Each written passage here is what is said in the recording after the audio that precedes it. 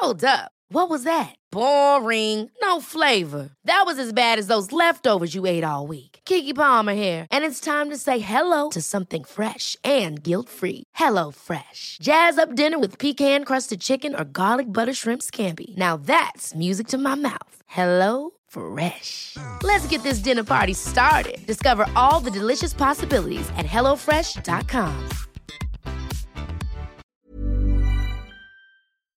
I would like to acknowledge the traditional owners of the land on which this podcast is created, the Gadigal and Bidjigal people of the Eora Nation. I pay my respects to elders past, present and emerging. This is the Ash London podcast. I am, you guessed it, Ash London. Reformed radio host, new mum and human being on a quest to live my best life when it feels like the world around me is imploding. Each week we do a bit of mum chat, and I also do one of my favourite things on the planet and interview a guest. From celebrities who have entertained us over the craziness of the last 2 years to everyday people with inspiring stories. This is the Ash London podcast. We've interviewed a range of mums on the podcast so far, but I realised recently we'll be yet to interview a single mum. One woman came to mind who's not only a single mother, but a businesswoman whose tenacity I've long admired. Her name is Minnie Latif. I met her in a nail salon. Her brow business was absolutely roaring until COVID came along. And like many other in her situation, she was faced with an impossible choice. We're going to talk about that quite a lot in this episode. I watched as she remained vulnerable, but positive and resolute to rebuild. Minnie is an inspirational businesswoman, mum, and legend.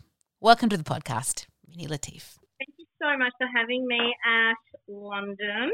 You always look immaculate, and I can't even imagine you without the brows, the face, the skin, the nails. Like, does anyone ever see you looking like crap? Yeah, daily. Who? Oh, come on. Well, first person that sees me is my 6-year-old, and she's brutally honest too, right? Nice. So tell me how it is. But I'm going to be 45 next month, and I have simplified how I look in the morning routine. It's all about what you do the day before, Ash. It's not what you do on the day. So what's the day before, like a good blow dry or something? Because I need to know these things, Minnie. I'm useless. I really feel good when I wake up after I've had my hair blow away the day before. You know, like I walk a big mirror in my bedroom, I wake up, I take a look. What can I tell you? It's what I do. I love that. Because I had a blow dry yesterday, which, as you know, I never do. But I don't know, maybe it was because I was preparing to chat to you. Like the power of Minnie compelled me. And I was like, fuck it, I'm going to go and get a blow dry. And then last night I was like, I felt so chic. And then I woke up this morning and you're right. You look in the mirror and you just kind of look a bit done. Yeah, you're done. I'm telling you, it's not huge things anymore. Yeah. It's a blow away. Like, even if you haven't got the time to get your nails done, but just keep them neat, keep them clean. Well, sometimes I do actually have baby's poo under my fingernails. So if I can get the baby poo out, I think I'm having a good day, right? That's why I love the salon life, because this is where women connect. So all women. True. It's so true. Okay, we've got heaps to talk about. I want to rewind to the most brutal person in your life, Skylar, and we'll start with motherhood. So tell everyone listening about the little lady that made you a mom. Tell us a bit about her. All right, so Skylar's 6. She just started prep this year. I was what they call a geriatric pregnancy. I was 38 years old. Felt so good walking into motherhood as a geriatric. Which I do think by now they should change the name of that. No, I was still a geriatric because I turned 35 3 months before he was born, and alongside all of the tick boxes of high risk, it was like, are you 35 years or over when giving birth and you're a geriatric mom? I was like, I still feel too young to be a mom. Yeah, and I'm like all about positive aging, right? But even that one threw me. I was like, come on, that's taking it a step too far. And look, I've pretty much been a single mum when she was about, I'd say from birth, but technically on paper about a year and a half. Was there a point that you, whether it was before the separation happened or at the separation, that you knew I'm going to be raising this girl by myself? Yeah, it was probably when she was about. I actually remember the moment. So I'm writing a book at the moment, Ash. So all of this stuff is surfaced recently. So Fresh. I very vivid. Yes. She probably was about 3 months, maybe 6 months. But I think it was about 3-4 months old. And I had just put her in her cot, and I looked down at her and I said, "It's going to be you and me, kid, and we're going to be okay." Did you believe that? Did you know you were going to be okay? Yes, because I'd done so much on my own. I'm a very independent person, not by choice. Like, it's just the things I do, I have to sort of do it on my own. The decisions I've made in my life, career-wise, friend-wise, family-wise, relationship-wise, I kind of end up solo to pursue the life that I've chosen to live. And I'm okay. Did you always want to be a mum? And when you imagined what motherhood would look like, was it very different to what your journey has ended up looking like? I never was the woman or the teenager or even the kid that was like desperate to be a mum. I never spoke about motherhood in that way. I had this innate assumption that I'll be a mum one day. I just knew it. But there was no like longing. There was no like ovaries bursting. My ovaries burst at the moment when I see little babies, especially Buddy, like it out. Now that I'm a mum, that connects me.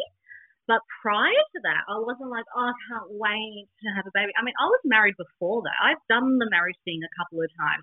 And when I was married to my first husband, having a baby wasn't even a discussion. And I was 31. Like, that's baby-making age. And it didn't even occur to me to have a baby.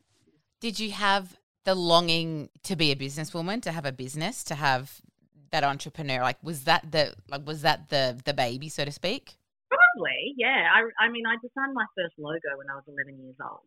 It was a soccer ball, believe it or not. Latif. Oh, God.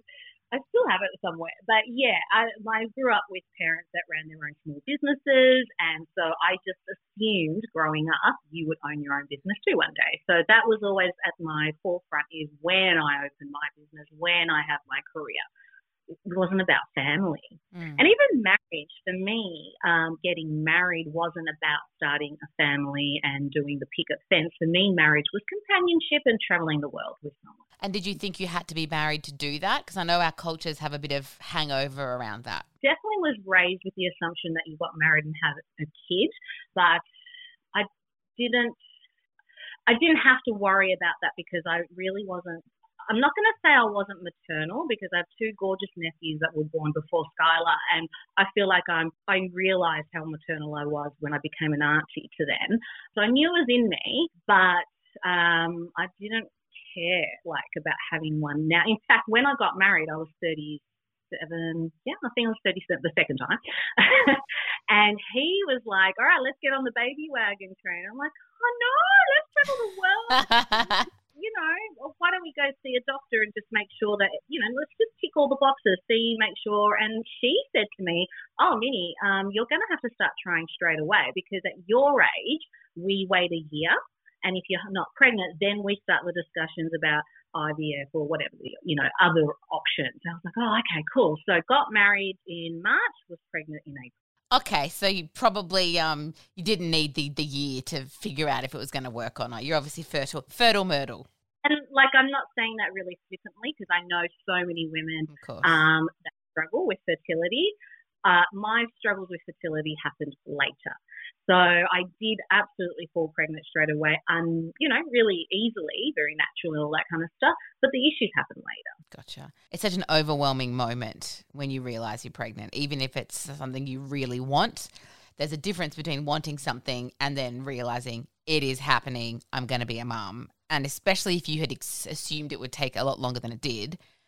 Yeah. How did that feel when you peed on the stick or did whatever you did to find out that you were going to be a mum? I was really happy. I was still in that, honeymoon phase. It was joy. That was all joy. That's beautiful. Okay, so you have the baby's coming. 6 months in, you realise it's you and me, baby. We're doing this alone.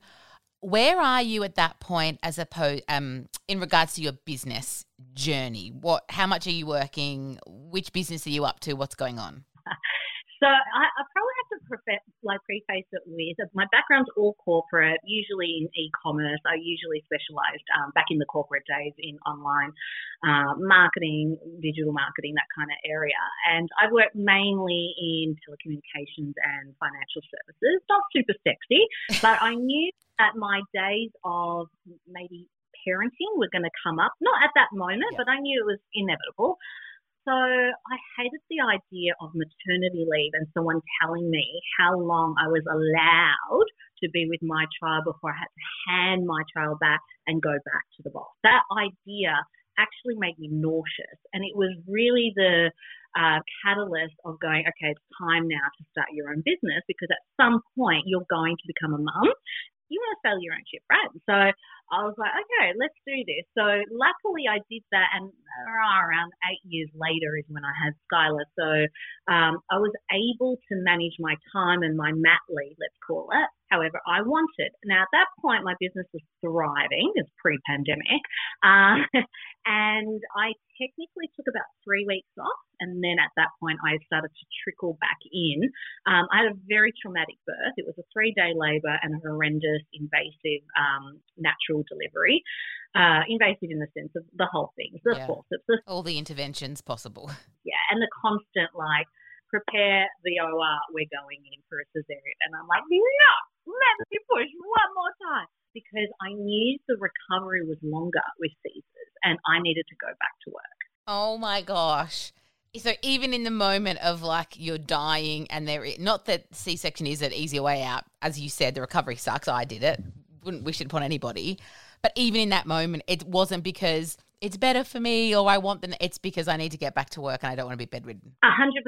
And I knew my marriage was over and that I was going to raise this kid on my own. So I had a business to run and a baby to look after by myself. And my mum, even though I never said anything to her about what was going on in the marriage, you're a mum now, you know that you can read the room. And she knew, she didn't know, but she knew. My mum would have been exactly the same, and she would have been preparing what she needed to prepare and, absolutely ready for me to make that, to call her crying, go, mummy, it's over. The next level of that was, we've prepared the granny flat out the back and it's ready for you. And I went from hospital to my parents on my own, and I was there for 10 days. With all the recovery of I had the stitches and stuff, as most people do, but also the knowing that my relationship was ending when I should be in this love bubble with my child. And I think that's the part where I was very cognitive that I should probably be feeling really sad and grieving an end of a relationship. But if I really go into that and lean into the grief, then I'm going to miss these moments of a brand new baby and all the horrendous stuff about, learning to breastfeed and healing your vagina and all of the things. But also the miracle of, I always say I've given birth to my own sister, because I always longed for a sister and I had 2 great older brothers, but I wanted a sister. And now I've got this daughter and I never found out the gender. I waited for that moment. I feel like there's not enough surprises in life. So I wanted that moment. I'll tell you something, Ash, not a lot of people know. So fast forward to today, I have a new company called My Julie, and a lot of people say, why Julie? And I said, well, I actually was going to call my kid Julie, right? And my husband at the time liked the name Skylar, and we never agreed on it. In fact, we were really against each name, but we never made a decision.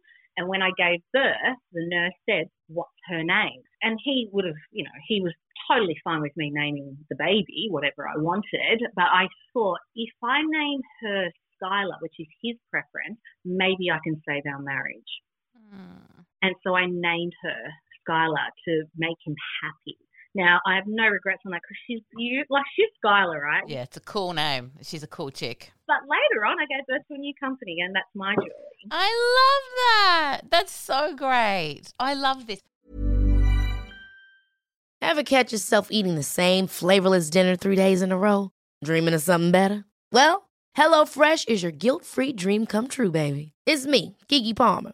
Let's wake up those taste buds with hot, juicy pecan-crusted chicken or garlic butter shrimp scampi. Hello Fresh. Stop dreaming of all the delicious possibilities and dig in at HelloFresh.com. Let's get this dinner party started.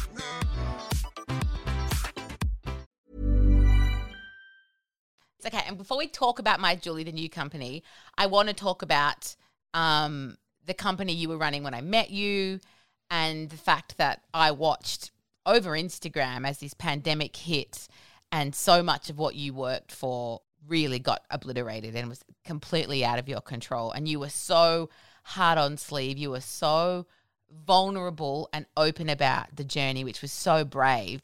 Tell me about the business, and then something completely out of your control comes along and it changes. The company was Ottoman 3 Brow Bar, and I had that business for almost 12 years before I shut it down post-pandemic, or during the pandemic, should I say.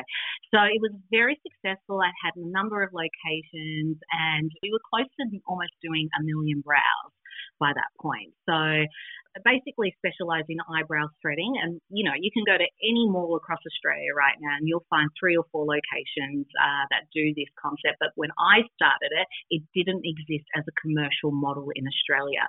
My background is not beauty. I love beauty. It makes me happy. It's what fills my cup to do those, hence the name Australia's Beauty Boss. But my background's all corporate, all business, all processes and policies and procedures and legals and contracts and all of the non-beauty type stuff. That is what is required to run a successful business.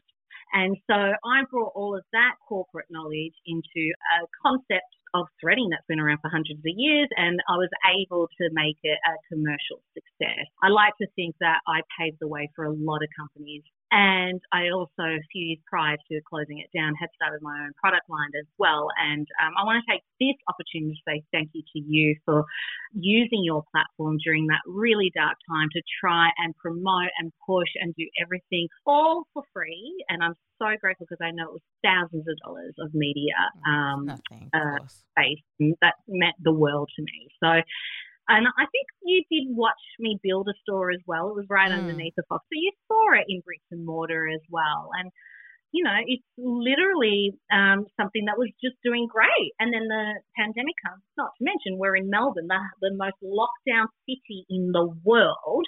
And there were times where our salons were locked 7 months in a hit, right?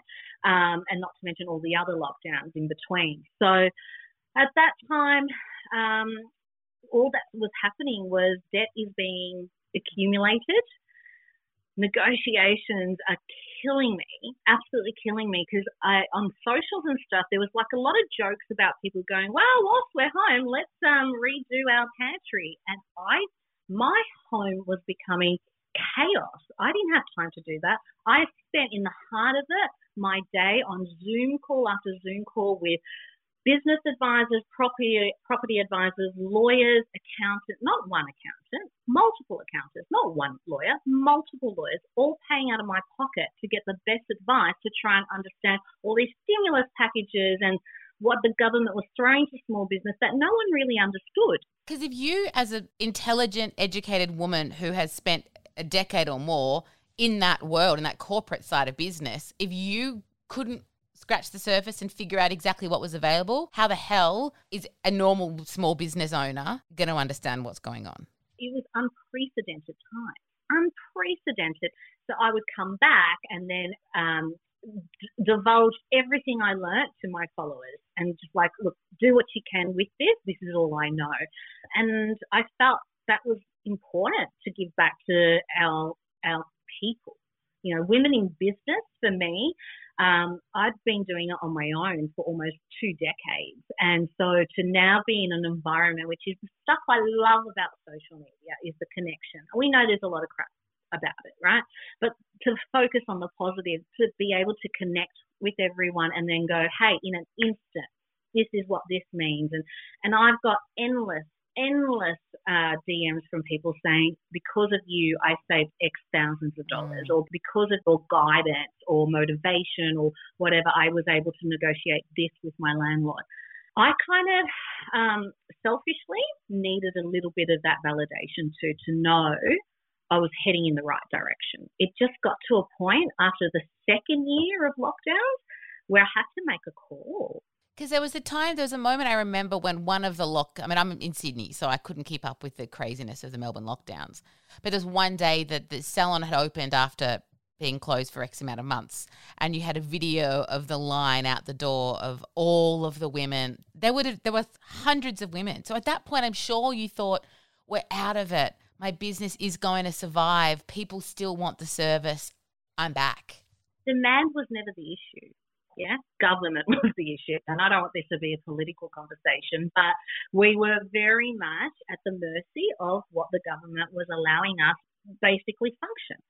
So one of the videos, like one of my stores was in High Point, and the queue went for 3 hours. Now, don't forget, this is a 15-minute service. We typically take anywhere between 15 to 30 minutes to get your eyebrows threaded by a brow master, by the way, not by just someone that has put a piece of thread in their mouth and gone, let's just call it a day. And I went to the salons and I would talk to people in the queue because I could not understand why you would wait 3 hours. I get how important brows are. When people used to say to me, look, Minnie, no offense, but I'm really fussy about my brows, I would look at them and go, dude, are you like for real? I have a whole business based on this. I get it. But I walked those queues and I hung out with those people, and I would say, if you come in about a week or two, there's not going to be this queue. Or even if you come tomorrow, I'm sure it's not going to be 3 hours. And they're like, Minnie, we're not here for our brows. We're here for you. Oh, multiple times. I'm like, really? And that's why they still follow me on Insta, and we still have this conversation. They're my number one customers with my new business. If you look at my stats on my current e-com business, only 15% are new customers on each day. So all repeats already. Well, they trust you. You've built trust over many years, so they know you're not going to sell shitty products, that it's all stuff you recommend, and they trust you. And not many business owners have that sort of trust, I don't think. Well, people buy people, not brands. Yeah. So I have spent all of my retail career as the face of the company to an extent. I mean, we always use models and stuff like that, but to have that open dialogue and like when it's crap, talk about when it's crap too. Like this whole narrative right now, you got to be authentic. Dude, like you should have been authentic 20 years ago too. There's two compliments that I love the most in the world. And one of them is, oh my God, Minnie, you're exactly the same in real life and as you are on socials or where I've seen you on media. And I'm like, yeah, like why is that a surprise? You would know this better than anyone, Ash. And the other compliment that I get is one that makes me feel really, really good is you're strong. And I think strong is the catalyst of survival. And you've bloody survived. Like watching you have to cut your losses and walk away from your baby. I mean, I can't imagine. So talk to me about when you knew it was time to walk away and how hard that was. The official date was October 2020, October 9th, actually, 2020.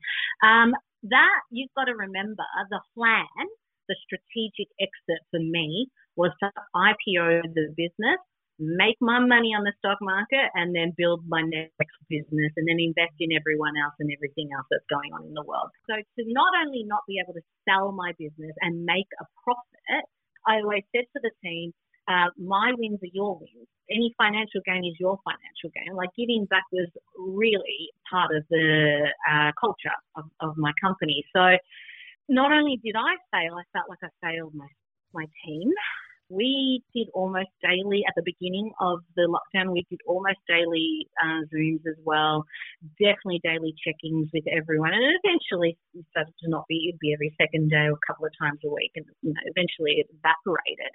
But letting them down, which meant letting their kids down, because a lot of these women, 4 female staff, and a lot of them were the sole breadwinners in their homes as well. So I understand now that I was going through grief, and I'm still grieving it. Because it is grief. That's exactly what grief is. You believed one thing, and your life was going to look one way, and then through no fault of your own, that's taken away from you, and you can't do anything, and you have to let it die. So how do you get past that? How was there a period of wallowing? Yeah, like I felt really responsible for everyone that was in the company, right? So I spent the majority of my energy making sure they were okay. And so I guess giving back is my way of not really being in the grief, right? Are you okay? What can I do for you?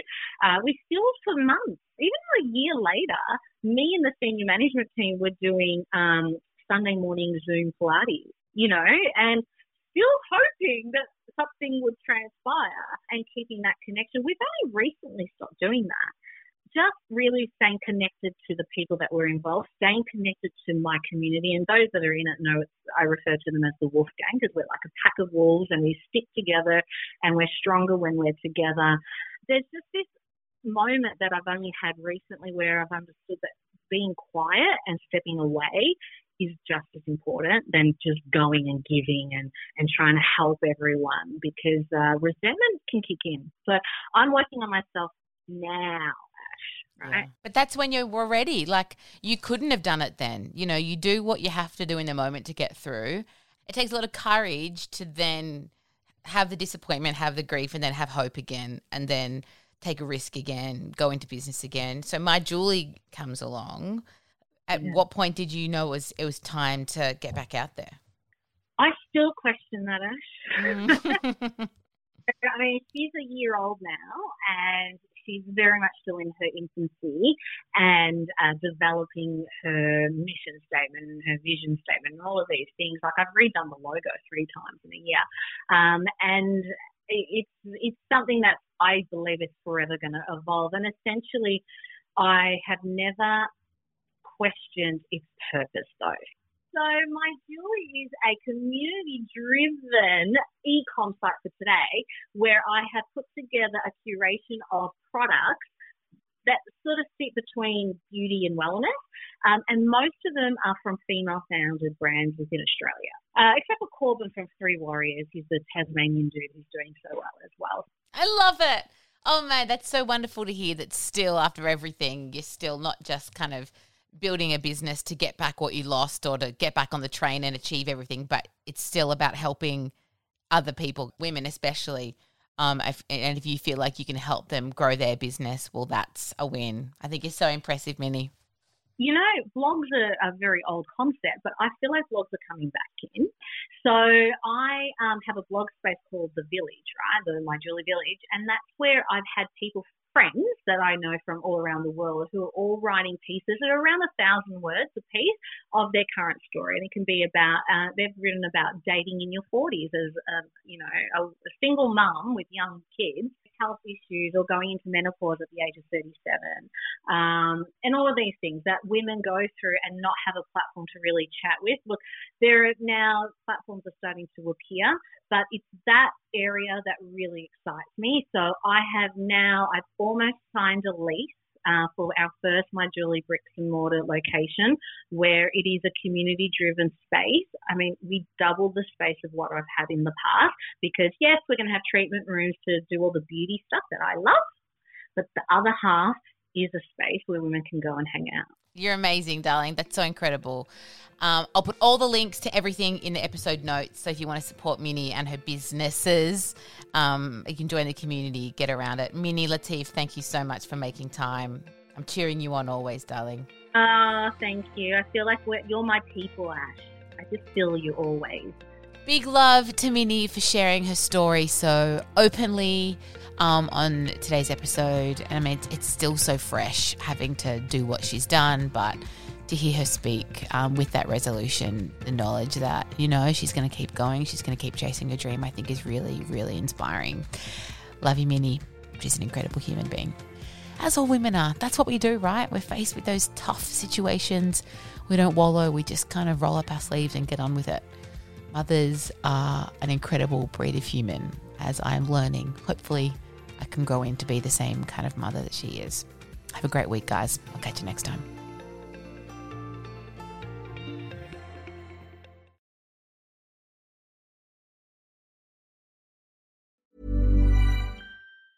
Ever catch yourself eating the same flavorless dinner 3 days in a row?